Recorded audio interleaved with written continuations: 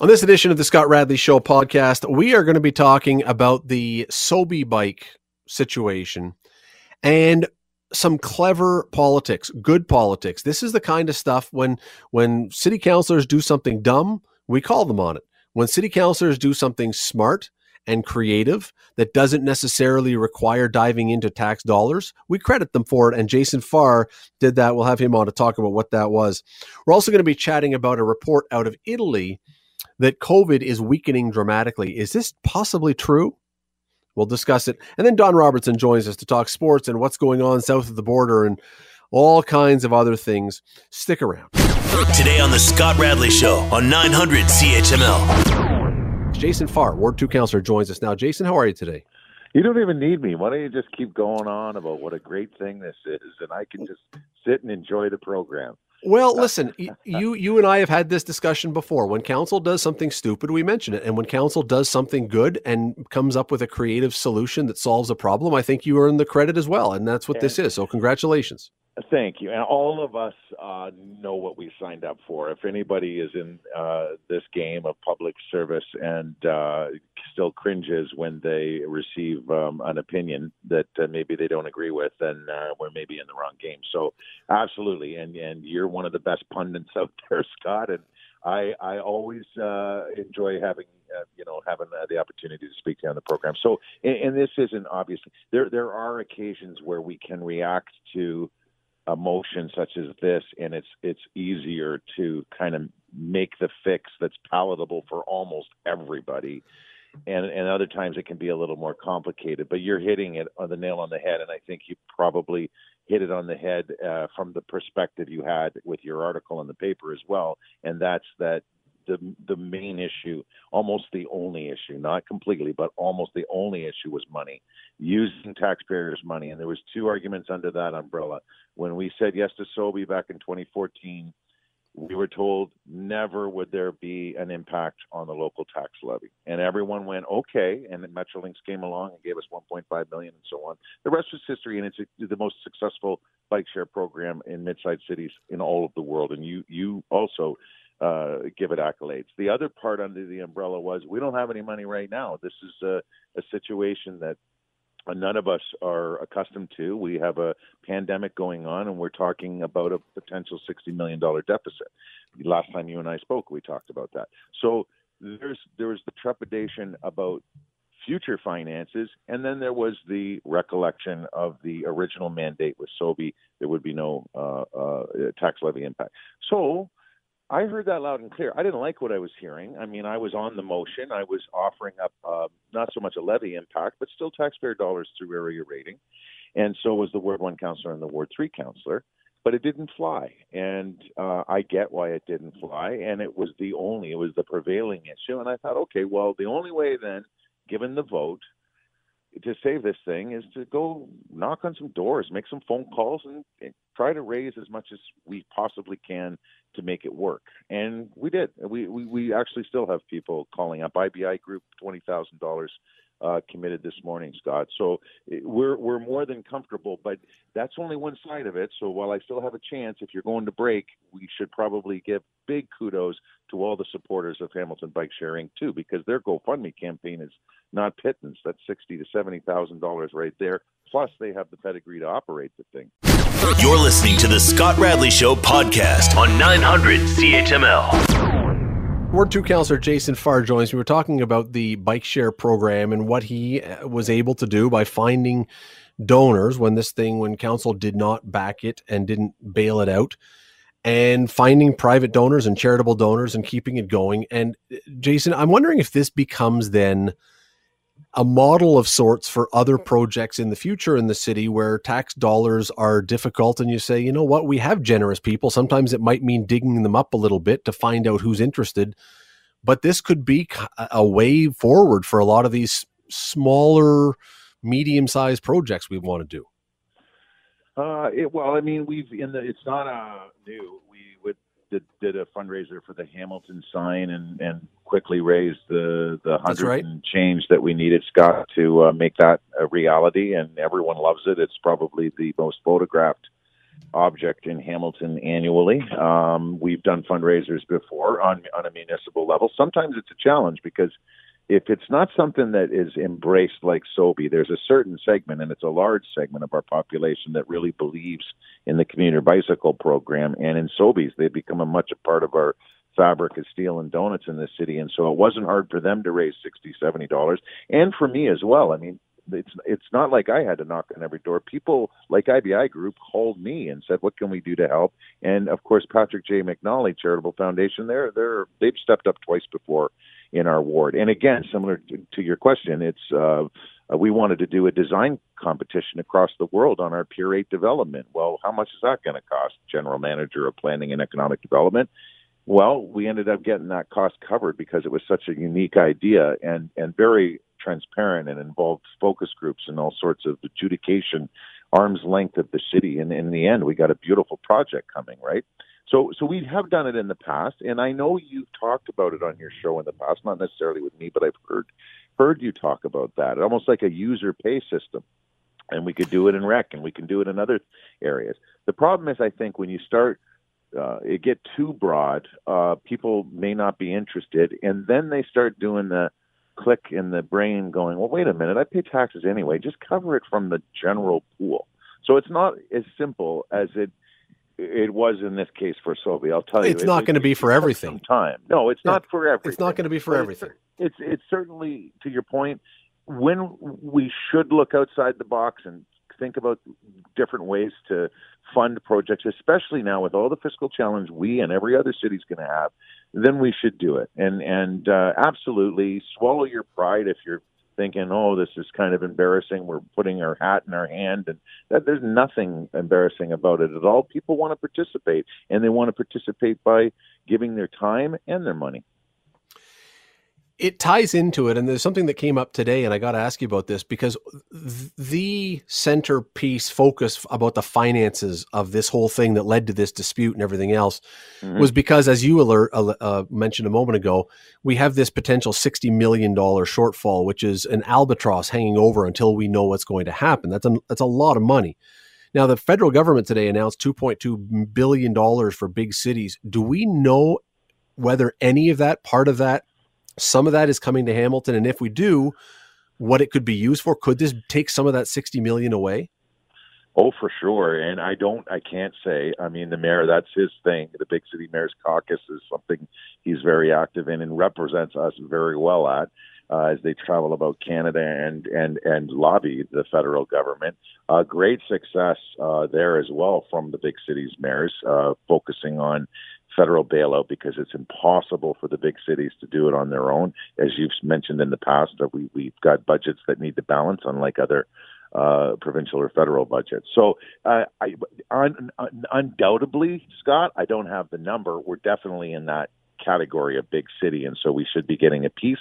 How much is yet to be determined, but certainly that was very reassuring news, and it's nice to be listened to at the federal level. Do you think that the discussion, and back to the SoBi for a minute, do you think that the SoBi discussion would have played out differently if that $60 million was not hanging over councillors' heads as not knowing how we're going to get out from under that at that moment? Yes, and in short, we've used area rating capital reserve dollars, so already council approved reserve dollars.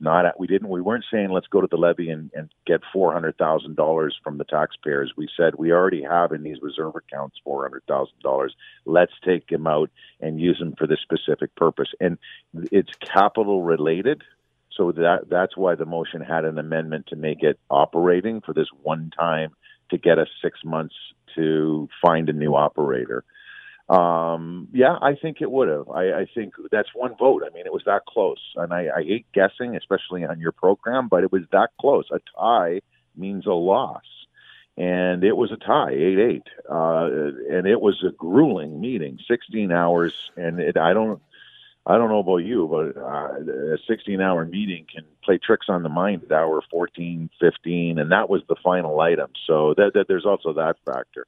Well, I was just going to say, we've only got 20 seconds left, Jason, but do you think that that was a 16-hour meeting? Should that be looked at as well? We're sort of going into a bunch of things here, but to say we've got to cap meetings because we lose our minds after a while? Yeah, I'll tell you, you should have Judy Partridge on your program. She's got some ideas there. I mean, Toronto has 2 days worth of council meetings. We're getting to that point where we probably should. That was a 16-hour meeting without our usual delegation process too, Scott. So can you imagine? We would have gone a whole day on SoBi with the advocates that want to speak to saving the program. I guarantee that, but we couldn't because the virtual format has write-in only. So, I mean, we definitely need to look at it. Our start times, we started at 9:30 in the morning and finished at 1:30 in the evening. So, yeah, people are going to get a little squirrely. We got a lot done. You're listening to the Scott Radley Show podcast on 900 CHML. It's been a few weeks since I had my next guest on, but we have him back today because of a story that has come out of Italy. You'll recall that when the whole COVID coronavirus thing really started to ramp up, Italy was one of the hardest hit countries. Third highest in terms of number of deaths. There are over 33,000 Italians or people in Italy. They're not all Italians, I guess. But 33,000 people in that country died.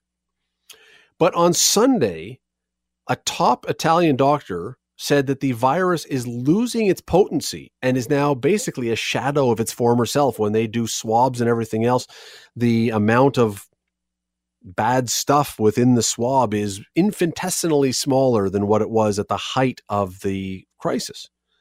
Here's his quote. In reality, the virus clinically no longer exists in Italy. Is this true? And if it is, how does something like this happen, and will it happen here?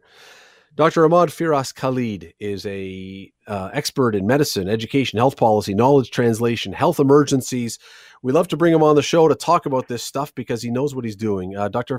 Khalid, thanks for doing this again tonight. Of course, happy to speak to you. So, first of all, do we believe that our Italian doctor friend is accurate, is true? Is what he's saying legit, or is this a red herring? Well, I think first of all, I think this doctor is a high-profile physician in Italy who does deal with intensive care units. So, he is legit in that sense that he is a medical doctor, he is a practicing physician, and dealing with COVID-19 patients. However, quickly, as soon as he released those statements, the world experts have jumped on the boat to say that there is no scientific evidence to prove this. And I actually went back and reviewed what he reported on. And what he's talking about is that the way the virus manifested in the patients that he studied showed that they weren't as bad as they thought they would be in comparison to other cases. And this is what prompted the World Health Organization to quickly make an announcement today saying they've reviewed all the scientific evidence behind what this doctor has stated, and they find no truth to it. As of now, there is no scientific evidence to prove that there is no clinically existent anymore COVID-19. Okay. Is it possible for a virus to morph from one thing into another, or to essentially lose steam along the way at some point? Yes, so viruses in their nature do mutate, as we like to call it in the scientific world, which means they just change the way they look and they manifest themselves. So they could technically, in other pandemics we've seen, infectious diseases, the virus could change its shape, and therefore the manifestation of how it looked like in clinical symptoms can change. However, for COVID-19, when we review all the evidence so far, there is no indication that COVID-19 is changing. Actually, Scott, what we're seeing is that the severity is still the same and the rate of transmission is still the same. So simply put, people are still dying from COVID-19. That hasn't changed. And the way it's spreading has not changed. And I've got okay, so what he said, though, and again, we can take issue with what he said, but here's his quote, and this doesn't sound like what the World Health Organization, it sounds like the World Health Organization and he are talking about two completely different things, because what he says is the swabs that were performed over the last 10 days show a viral load in quantitative terms that were absolutely infinitesimal compared to the ones carried out a month or 2 months ago. So he is clearly saying that the virus potency is way down. Well, he also only studied 10 patients. 10 days. Okay. And so then the sample is different. But actually, you bring up a very good point here. I don't think we should be discrediting this doctor. I think what he saw was true. Nobody is discrediting his evidence. But what we're trying to say is that let's put it into context. Let's help explain what this means. There's no doubt that most likely the patients that he did study is accurate. They had less viral load. Now, for the average person out there, even myself, to understand viral load, we can compare this to HIV. So HIV, when it affects somebody, the viral load changes. It can be very, very high, and this is when we get concerned about AIDS and very severe complications. But when it's a very low viral load, the patient can live a very long and healthy life. So it's the same analogy here. It's probably that the patients he was studying had a low viral load of COVID-19. That doesn't change the fact that they did get COVID-19, and that some of them might actually present with very severe symptoms. And I mean, we've seen over and over again, Scott, that the majority of patients who do get COVID-19 have mild symptoms, but some of them who get it can have drastic and severe consequences, including death. Okay, so let me try and maybe understand what you were saying and see if I've got this right then. Is it possible that if I am someone who doesn't have an immunity deficiency, if I'm not susceptible to this, if I'm not someone with a weakened state, whatever else, could my body defeat that to a point where the viral load would seem smaller because my body has fought it off compared to someone who was compromised? Yeah, so that is partly the case. So people who are immunocompromised of older age, who present with a weaker immune system, have a much higher chance of getting COVID-19 and developing very severe consequences. And but would they have a higher load? Would the viral load be higher in someone who was compromised? Well, the load depends on the patient and how he actually gets the infection. The load can change from one patient to another. It doesn't change how the body reacts to it. So What I'm trying to say here is that you could have a very low viral load and still react really badly to it. And I think that's what the point that the experts were trying to make. So I'm really glad you're going this far with this discussion, because what the experts are saying is that the load does matter, but the consequences are the same. So it depends on the host. So what they're saying is it's most likely the patients that this doctor was studying, the way their body reacted to the virus was different than others. We can't generalize that the general population. We can't say now that, depending on your viral load, you're going to get different sort of manifestation of COVID-19. There's no way to predict that. We don't know everybody's genomic genotype in the world, and we don't know who's going to get it and how they're going to react to it. So from a public health perspective, it's really, really important to say that we really don't want you to get COVID-19 to begin with. We don't want to take the risk to see how your body will react to that viral load. You're listening to the Scott Radley Show podcast on 900 CHML. Do we know if, leaving aside the second wave idea, do we know if weather is going to have anything to do with this? Well, that's a really good question. We know that COVID-19 has affected countries in the world where there was hotter temperatures. So Singapore is a good example of that, and some parts of China where that has much, much warmer temperatures that we have right now in the summer. So it's unlikely that we will see a lower rate of COVID-19 just based on that evidence that we've seen it in temperatures that are higher. There were reports earlier that might be the case. I doubt it. I mean, look, we're now June 1st. We're not seeing really that massive decline in the numbers yet. I doubt it. And given our previous experience with other countries, it's unlikely to be the case. I think what's going to happen is just waiting for this idea of herd immunity to develop in the community, we're still far away from that.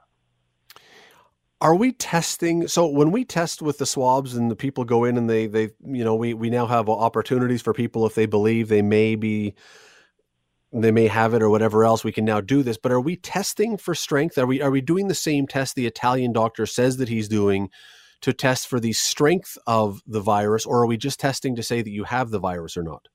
No, we do test for the viral load or how much of the virus is in the patient's body. I mean, I think I'm not quite confirmed on that because I don't run the test myself, but looking at the results, they all look very similar. So no, it's not like that he's doing some special test on those patients. We just extended our state of emergency, or we're about to, I think, in Ontario, extend our state of emergency until the end of the month. So when you first heard this story, or when we first heard the story out of Italy, the thought was, maybe things are weakening, maybe this is not necessary. But if we're not now necessarily believing that all the coronavirus is weakening, does this then make sense still? Sorry, I just to extend the state of emergency. If we don't now necessarily believe that it's dying out or getting much, much, much weaker, does it make sense then to extend the state of emergency?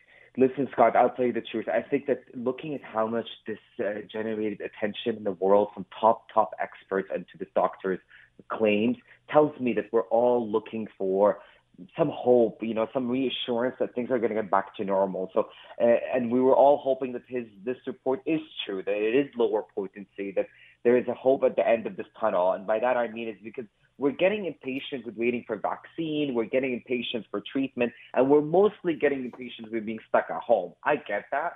Extending the ban, extending the emergency is necessary because we're still not there yet, and we need to make sure that we really get ahead of this, good and clear, and not get ahead of this and then to have to go back into extreme lockdown measures when we see insane numbers of COVID-19 patients, which we don't have right now, and we don't want to get there. Just going back to something you said a few minutes ago, though, you were mentioning that viruses do mutate, they do change. If that's the case, how do you make a vaccine for something that becomes a moving target? So every year we do similar way to think about it is with the influenza vaccine. Every year we suspect what the mutations were going to be, and our scientists and our researchers in the labs develop vaccine that will protect us for the most sort of dangerous, as we like to call it, or the most mutated version of that virus. It doesn't protect us from all the strains of it that mutated, but the most common ones that we suspect. So the first vaccine that will come out for COVID-19 will change over time as the virus does mutate.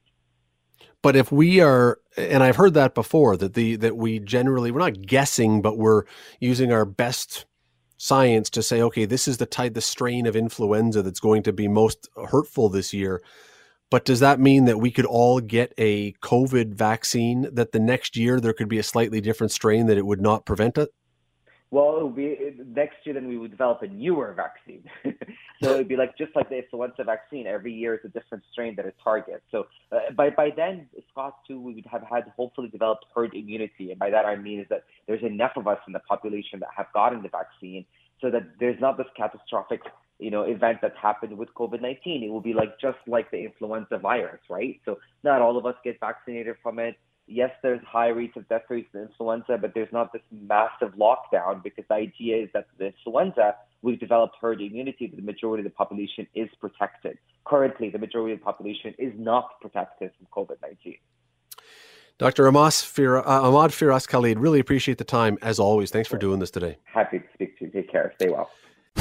You're listening to the Scott Radley Show podcast on 900 CHML. Let me bring in Don Robertson, who is the owner and operator of the Dundas Real McCoys. He is the guy who runs ComChoice Realty in Dundas. He is, I had not realized this somehow, Don, until I saw this week.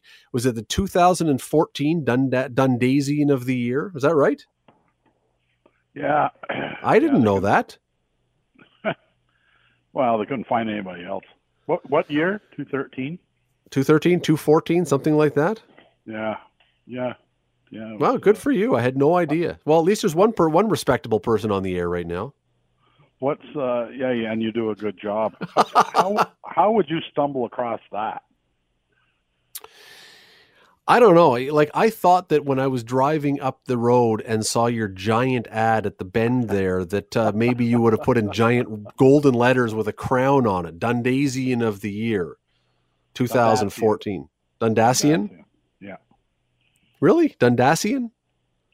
Yeah. Is that really how you say it? Huh. That's how I say it, but I don't pronounce much right.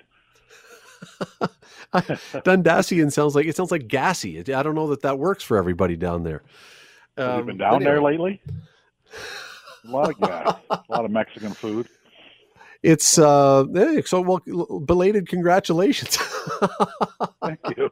I'm only a few years behind, but they came to me and I said no. I didn't want to even be nominated, and because I don't live in Dundas. I thought because maybe like the stars on the Walk of Fame, you have to pay for your own award, and you didn't want to be nominated for that reason. Well, I didn't think you had to bring that up. That surprised me when I learned that a few years ago, that the people who get those stars on the Walk of Fame, I think they pay $50,000 or $60,000 to get that. I mean, honestly, you could get a star on the Walk of Fame if you can find a sponsor and you're willing to put up the 50 or 60 grand US. Have you seen them? We last May, a year ago, almost right now, we were down there walking along Hollywood Boulevard and looking at them. Yes.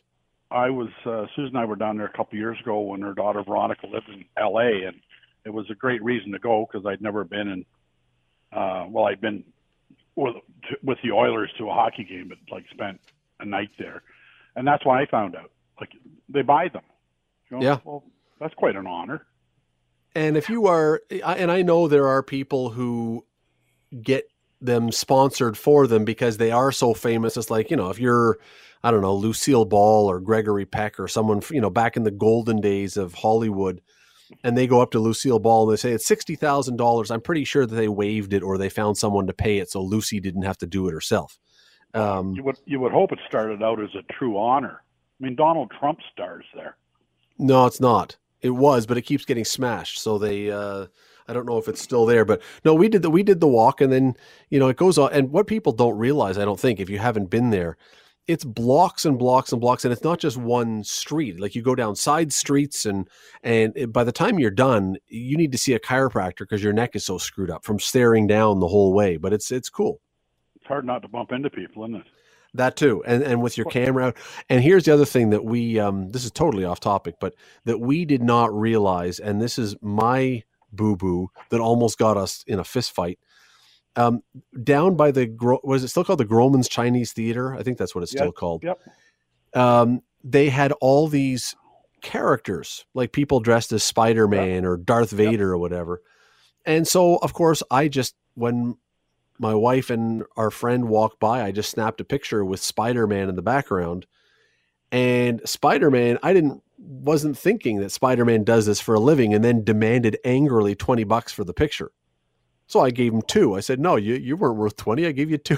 And I thought we almost had to flee for our life from Spider-Man. Word of advice, if you happen to see the characters, don't take their picture. They don't like it unless you give them a lot of money. Just everything's cash. It's the U.S. Just a word of advice. Oh yeah, no check. No checks. Okay, well, Don, let me. That is all light and fluffy and fun and not too serious. Let's jump in for a few minutes here.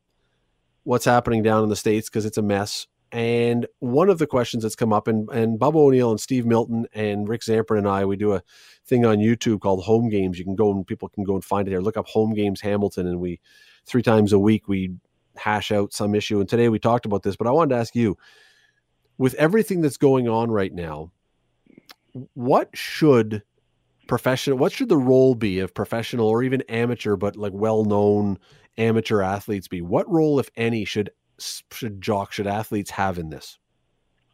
Now, I try and follow along with everything that's going on. You're talking about the pandemic or the riots? The riots, the racism, race has once again lunged to the forefront, and there are some people who are very comfortable talking about it. There are some who have jumped in and you're not really sure, but they're saying stuff. There's others who don't necessarily, I guess, feel it's their place. Where is the place for athletes in this? Well, because I think we put them on podiums or pedestals. Like everybody's just rises above Michael Jackson, who put out Michael Jordan, who put out a statement. And I think it's an absolute wonderful time for them to use their soapbox and be true leaders and speak from their heart and speak with common sense and lead everyone, not one particular race or anything else. Lead everyone and lead by example. Now, perhaps many of them have to be careful because now with the way the world is, there's probably skeletons in almost everybody's closet. So they don't have to be careful not to be called a hypocrite. But, some of them are, and I applaud them, and I think they can make a difference. The problem that I see is that the masses, the ones that want to do what they're doing, would much prefer to follow a rebel rouser than a sports hero, and that's too bad. But the good ones that so many of the youth look up to, I think it's a wonderful opportunity for them to show leadership and take charge if they can and make a difference. And I agree with you, and I agree with the other part you're saying, although it makes it very complicated. And this is part of what we talked about again this morning on the Home Games channel. Is what do you do if you are someone who necessarily fans don't like? If you're perceived as a bad guy, a heel or whatever, or if you do have skeletons in your closet, is it better for you to speak up regardless because we want to give you a second chance? Or at that point, are you maybe should you be saying, you know what, I'll leave that for people who have a little more of a moral authority to make this kind of comment? Or do you just say this is a big enough issue, everybody should jump in? Well, I think if your image isn't tarnished by something terrible, OJ would have a little trouble stepping up. I think it's probably a good opportunity for good guys that have made a mistake, and there's been lots of good guys, probably me included, that have made mistakes. But it's a wonderful opportunity to again, show some leadership, some credibility, and maybe even they'd be doing it for the wrong reasons, but they'd be trying to build their image as a good person back up again. But if the young kids will listen to them and people in general will take something positive from it, then they should sure take advantage of it. And they should do it and do it for the right reasons. And again, like radio is way better when you and I get fighting about something. I'm having a hard time disagreeing with anything you're saying on this one. The one thing also that you just said there, and I find it fascinating, is, all right, everybody should do this. Everyone should stand up. I would be willing to bet you money that there are some athletes who have made statements that have done it because they feel now they have to because everyone else is doing it. And so I have to say something as well. Is that doing it under those circumstances? Is that better than not doing it at all, even if it may not be fully, if your heart's not fully into it, but you know that for your brand or for whatever else, you should still do it? No, I think there'd be a lot of, athletes that truly do want to speak out, truly do have something positive to say, but they're fearful that if it's taken the wrong way, it has to be in the right context. But once guys like Michael Jordan do it, then it kind of makes it okay to do it. But agents and marketing firms are going to wordsmith everything that comes out. Like, you're not likely going to get a big-time athlete to just do an off-the-cuff interview by chance that he says something wrong. So it'll be well scripted. I think probably those are the guys, the big-name guys. The guys that will really provide a great interview and a great comment likely are the ones that do it from their heart, and they do a live interview. And they if people try and find fault with it, then shame on them if they're trying to do the right thing. You mentioned Michael Jordan, and it's so interesting you say that because we just watched the documentary everybody did about the Michael Jordan, the 10-part series on Michael Jordan, and one of the knocks against him perpetually was that during his career he never spoke out. He was a salesman, he was a brand, he was a pitch man, but he didn't get involved in anything that was controversial. And now that documentary comes out and that part of his personality or weakness of his story is exposed, it's really interesting to me that all of a sudden here he is making a comment. And that's kind of what I'm thinking about is are you really, I'm assuming he really believes that. I wouldn't doubt that he really believes that, but it's just interesting to me that, all right, so now is the time I'm going to make this statement. You want people to speak from the heart and be truthful, and you don't want to be cynical and say people are doing it just to enhance their brand. And I don't know, does it make a difference? I don't know if it makes a difference or not, but you can be, Scott, you can be cynical. I mean, I don't believe it's a coincidence that Nike came out with a commercial that said, this time, don't just do it. And it was pretty impactful. I saw a clip of it, and it was impactful enough that Adidas retweeted it. So you got Nike doing something positive, and Air Jordan and Nike's all over Michael Jordan. That statement was particularly well written. Michael Jordan, and I certainly don't follow him well enough to know, but the depth of which he said it may have been him reading it over before it was sent out. I don't know if he wrote it, but it was pretty effective. Yeah, you would hope that all these people would have this in their heart anyway, where you don't have to question whether or not it's a PR thing. And maybe maybe I'm being too cynical by saying that. I would just love to believe that you would get involved because, and I hope this is the case for all of them, that you get involved because this is something you believe strongly about, not because, you know what, all athletes these days are no longer just athletes, they're brands. And this is a moment when your brand can't be left behind and you can't look like you're not part of this because this is a branding thing. I don't know if it makes a difference or not, but I really hope that it's with all of these people that are all these athletes and all these people, whoever else it is, that it's because you really, really believe what you're saying. Because otherwise, I don't know. Otherwise, the whole thing just seems so fake, and this is not a time to be fake. Well, it may very well, and I'm like you, I hope, it's very heartfelt. I mean, Michael Jordan's been away from the game a long time. He's probably heard the criticism, and for whatever maybe it's not in his personality, but it's also an age thing. You have kids, you have a family, and you grow older. I'm a little more outspoken in some areas than you are, but rest assured there are things that I said 35 years ago that my filter might catch, and I haven't got much of a filter. But as you get older and you think about things differently and you put things in a different perspective, and he may well be doing that. I mean, I prefer to give him the benefit of the doubt and think it's all for all the right reasons, and he thinks he can make a difference. Yeah, you know what? I hope so. And we'll see. We'll see who comes out and who says what.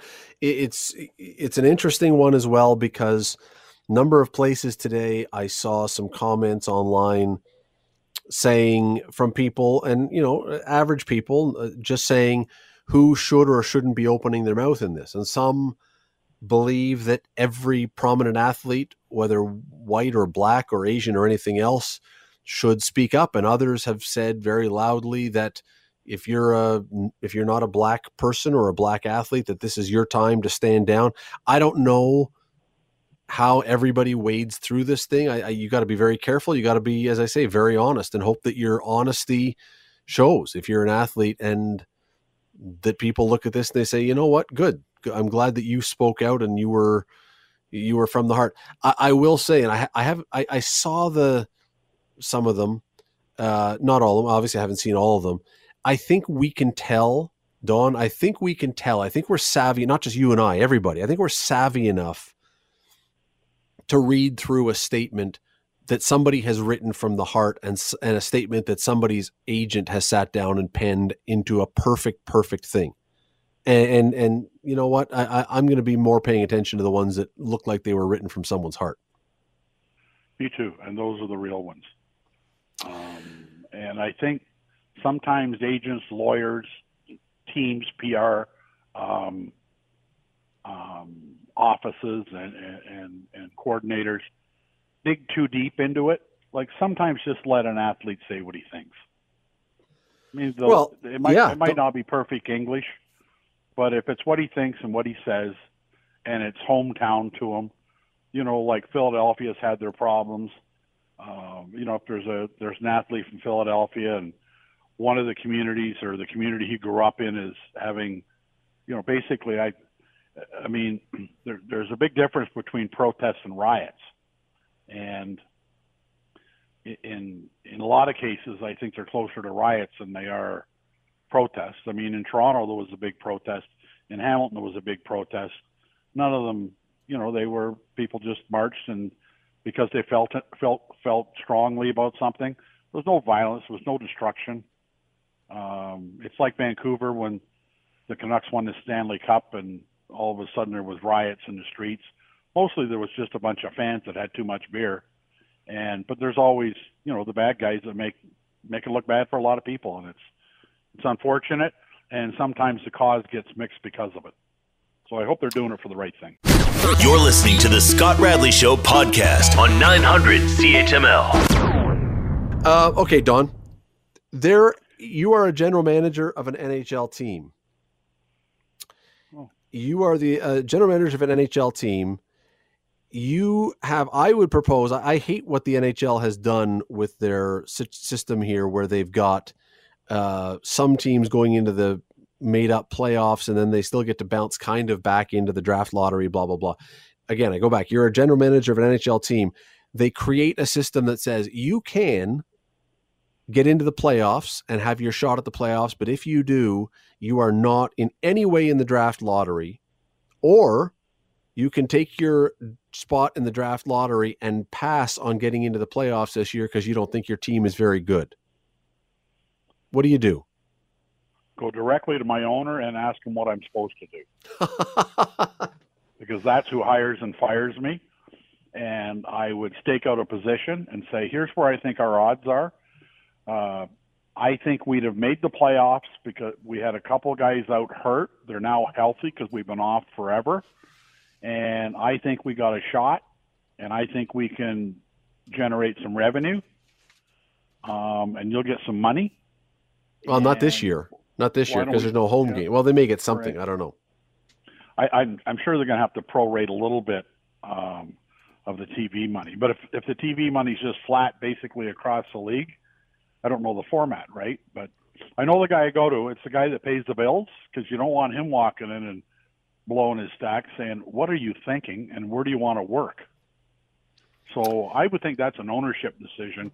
If I had to make it, I'd always take a chance on my team if I felt good about it. I'd want to be in the playoffs. All right, so looking at the NHL standings right now and who's going to make it in, the 24th team is Montreal. If I'm Montreal, I'm probably saying we'll take our chance in the playoffs because you've got Carey Price, and if he gets hot enough, he could win it by himself. But then next is Chicago and Arizona, and if you were either of those two teams, are you not saying in my scenario here where you get to be in the playoffs or in the draft lottery as it is every other year, Chicago, Arizona, Minnesota above them, we have no chance whatsoever. Let's get a good player. Well, if I'm Chicago, I bow out and take my shot at a good draft pick, because they do have to rebuild. I don't think there's enough legs there. I think if you're the Coyotes, and the Coyotes really need to kind of advance in the playoffs for marketability, they've had their share of high draft picks. They're the ones that if they could pull off a Vegas-like run, I know the format's different, but if they could do well in the playoffs as an overall franchise, it would help them. So I think there's a fundamental difference in looking at both of them. Chicago, no, they're not going anywhere. You know, the Coyotes are young, they're aggressive, the experience would do them a lot of good. The Shyhawks, the experience isn't going to do them any good because they got guys playing that are almost my age. Big difference. When Vegas, though, had their big run, and your point is well taken, they got to play a lot of home games in front of the home fans and really build up the excitement and have that great pregame thing and whatever else. Under the current circumstance of what they're going to do this year, Arizona, I don't believe they're one of the 10 teams that's in the mix to be a hub city. So, and even if it was, there's no fans there. If I'm them, yeah, you know what, you could get in the playoffs, I suppose, and you could maybe win a few games, I suppose, maybe even go on a run. But at that point, is anybody really watching you? And does it really have the same benefit as saying, let's take that one more good player and then do it next year when we're back to some kind of normal? Well, I think the problem with Phoenix, as you outlined, is nobody's watching and nobody cares. I think they should take the shot. Well, first of all, Gary Bettman will make them go in because he went down low enough to make sure they'd be in. But right. I think they need the exposure on the national market, and they need to grab themselves some significance in Phoenix. Yeah, you're probably right. I mean, there's teams that are well into the playoff mix. And I know that no general manager in his right mind, if you're in the 13th, 14th, 12th, 11th spot, there's no general manager who would say, you know what, I'm going to actually go and take a shot at the lottery instead of playing here because I don't think we can win. let me throw out the Toronto Maple Leafs, who are going to have to play Columbus first, I believe, a team they struggle with, and then probably Boston second, a team we know about the history there. And, there's no chance that Toronto would ever say, we'll pass on the playoffs to get into the draft lottery. The flip side would be, if you lose to Columbus in the first round, which is very possible, then you've just screwed it up anyway, and you would have been better off to do that. Yeah, but you can't. The NHL really hard to step in, right? There isn't a chance that the NHL are not going to make Toronto be in the playoffs. I mean, Rogers have spent billions of dollars, and they're not just going to let the Leafs opt out. And that's why this situation is what it is. They've brought 24 teams in so that every team, just about almost every Canadian team, is in the playoffs and most of the big U.S. markets. That's why they've gone to 24 teams. Gee, and what will that help? That will help the TV ratings, and who pays all the money to the NHL because they're not getting a dime out of fans. Well, look who will not be in, and tell me how many of these are giant TV markets. Buffalo, not so much. New Jersey, not so much. Anaheim, Los Angeles, yeah, maybe. San Jose, Ottawa, no. And Detroit, well, with the team that Detroit has, no. So, I mean, the NHL has gone perfectly down just to the level where Montreal is the last team where you go, all right, we've got the teams in there that we need to have in there. I wasn't there at the meetings. Really? Wasn't even invited, which was rather surprising. But you got to know that Rogers had a say in this. I would believe they must have. I would believe that. I would absolutely believe that. I mean, look, you're not going to have any crowds, and I don't blame them. You're not going to have any crowds in the stands. You're not going to sell any tickets. So you've got to do something that's going to attract an audience. And if you can go down far enough to get the Montreal Canadiens in, which is a big market, you want to have as many Canadian teams as possible so they at least hang in for a while, that some team or teams is still in the mix. And you also managed to drag in the Blackhawks, and you managed to get the Coyotes in there, and you managed to get Minnesota, which is a big market for NHL hockey, and you managed to get Nashville, which you love, in Florida. It works for you. And what's it all boil down to? Money. Yeah. As always, money. They had to get the right mix in there, and it would have been interesting to see if they could not have got Montreal, Toronto, unless they let all 32 teams in, right? Like, it would have been interesting, the format and how different it might have been if the bubble teams were Toronto, the teams that were out of it, but the bubble teams were Buffalo and, Florida. If they'd have expanded the size of the playoffs to get those guys in, I think not. But when it comes down to audiences, and that's all they've got, nobody can buy a ticket. I'm a little surprised they didn't go to 28 only to get Anaheim and Los Angeles in just to get California, because all three of your California teams are out. Yeah. But again, and when people are tuning in and going, well, what are you talking about bailing out to have a chance at the draft pick? The way it works now is that the teams, so the Buffalo, New Jersey, Anaheim, Los Angeles, San Jose, Ottawa, Detroit are the only teams that could possibly win the first overall draft pick now. But the other teams that lose in the play-in round will go into a second lottery of some kind, and it's confusing, but I would have been fascinated. To me, it's kind of the same thing as when they used to have. Remember, they had the All-Star draft a few years ago for a couple of years. Yeah. And you know what? It was stupid, but it was compelling television because you want to see who's going to take who, and that would have been absolutely compelling television if each general manager had to stand up and say, we're playing or we're taking the draft. You would have had an hour of gripping, stupid, but gripping television. Yes. Again, I know where they all would have got their marching orders from. I'm sure the owners would have wanted input on every one of those decisions. And even if the owners said, we're playing for it, if you then lost, you're still screwed, Don. I mean, you know that. The owner's never going to fire himself. No, they always seem to hang on to their jobs, don't they? You're listening to the Scott Radley Show podcast on 900 CHML. You know, since we're not going to have a crowd, and that seems to be a virtual certainty that there will be no crowd in the stands for any kind of playoffs that they're going to do, here's something. Let's mic up all the players so we can hear the chatter and we can pick up stuff that the players are saying. You've been on benches. I don't think anyone would be shocked to know that occasionally some spicy language is used. Would that idea, leaving aside the swearing, because if they do that, they know that's what they're getting. But would there be anything entertaining or illustrative if you mic'd up the players? Would you get anything that would help the fans at home or make it more entertaining for them? No, because it wouldn't be realistic. First of all, if you take the swearing out, not many of them wouldn't have much to say. Nobody's going to tell anybody they're going to carve their eyes out or, keep your head up or I'll knock it off. Those days are kind of gone, but, the helping the official with instruction sometimes, I'm pretty good at that in the bench. You wouldn't get near as much of that, so you wouldn't get a real image. And the guy with his finger on the beeper, the 7-second delay. Oh yeah, you couldn't have a 7-second. Pardon me, you couldn't have a 7-second delay, or the whole thing would be out of context. Right? There'd be a guy sitting down on the bench and they'd be picking up what he said 7 seconds ago.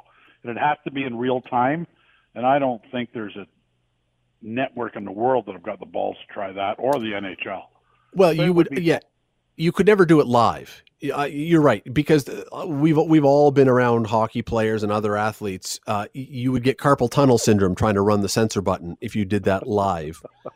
But if you did it on some sort of delay, the ratings would go up. Well,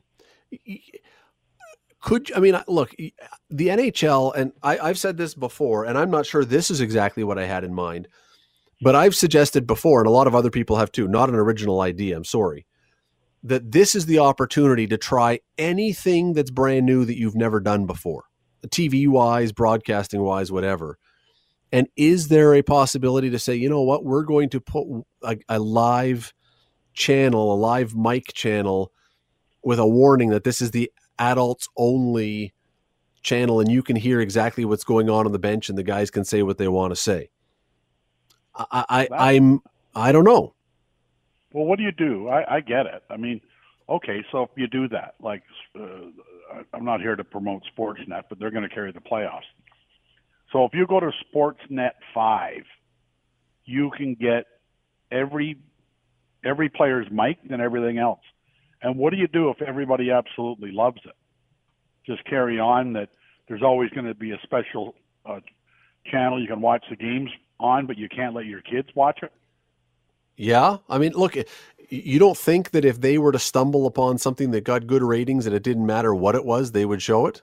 Of course they would. Oh, I think the ratings would be great. I mean, I can't say I promote foul language. I mean, I talk like a trucker. I have hockey talk half the time. This is the quietest hour I have in my week, and I still can't believe I haven't blown it yet. But you never know. If you listen every Monday night, it's going to happen at some point. But that's the most fun, and I think people that watch hockey kind of understand it. Everybody's been mad. Some people use different language than others. You're very articulate at all times.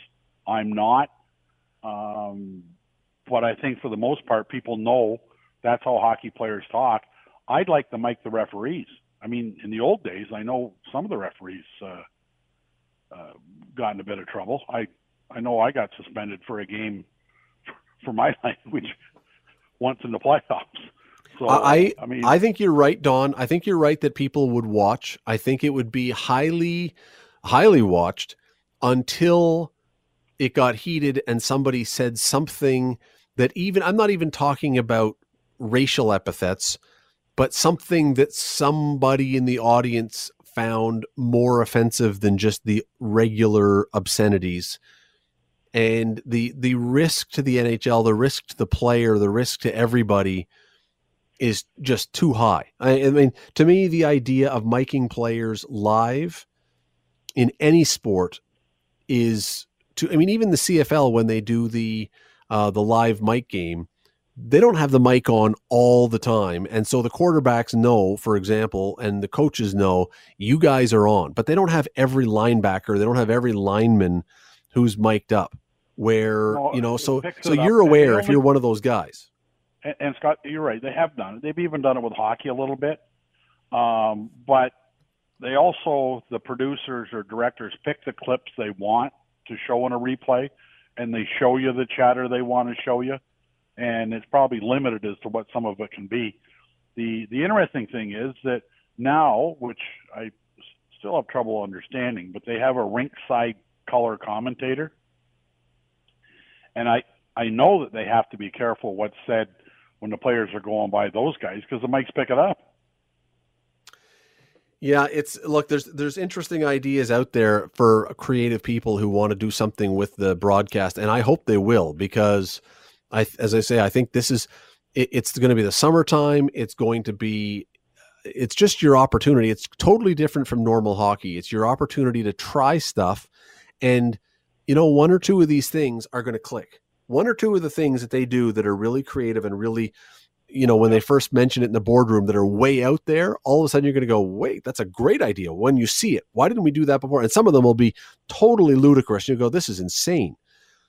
But some of them, I couldn't agree with you more. There's never been a better opportunity to give things that are a little bit they've been talked about, but nobody's really said, we better not. We better be politically correct. We have to be careful what we do.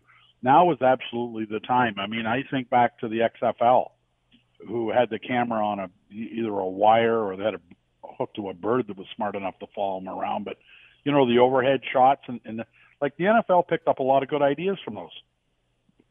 Yep. Because the new league had nothing to lose.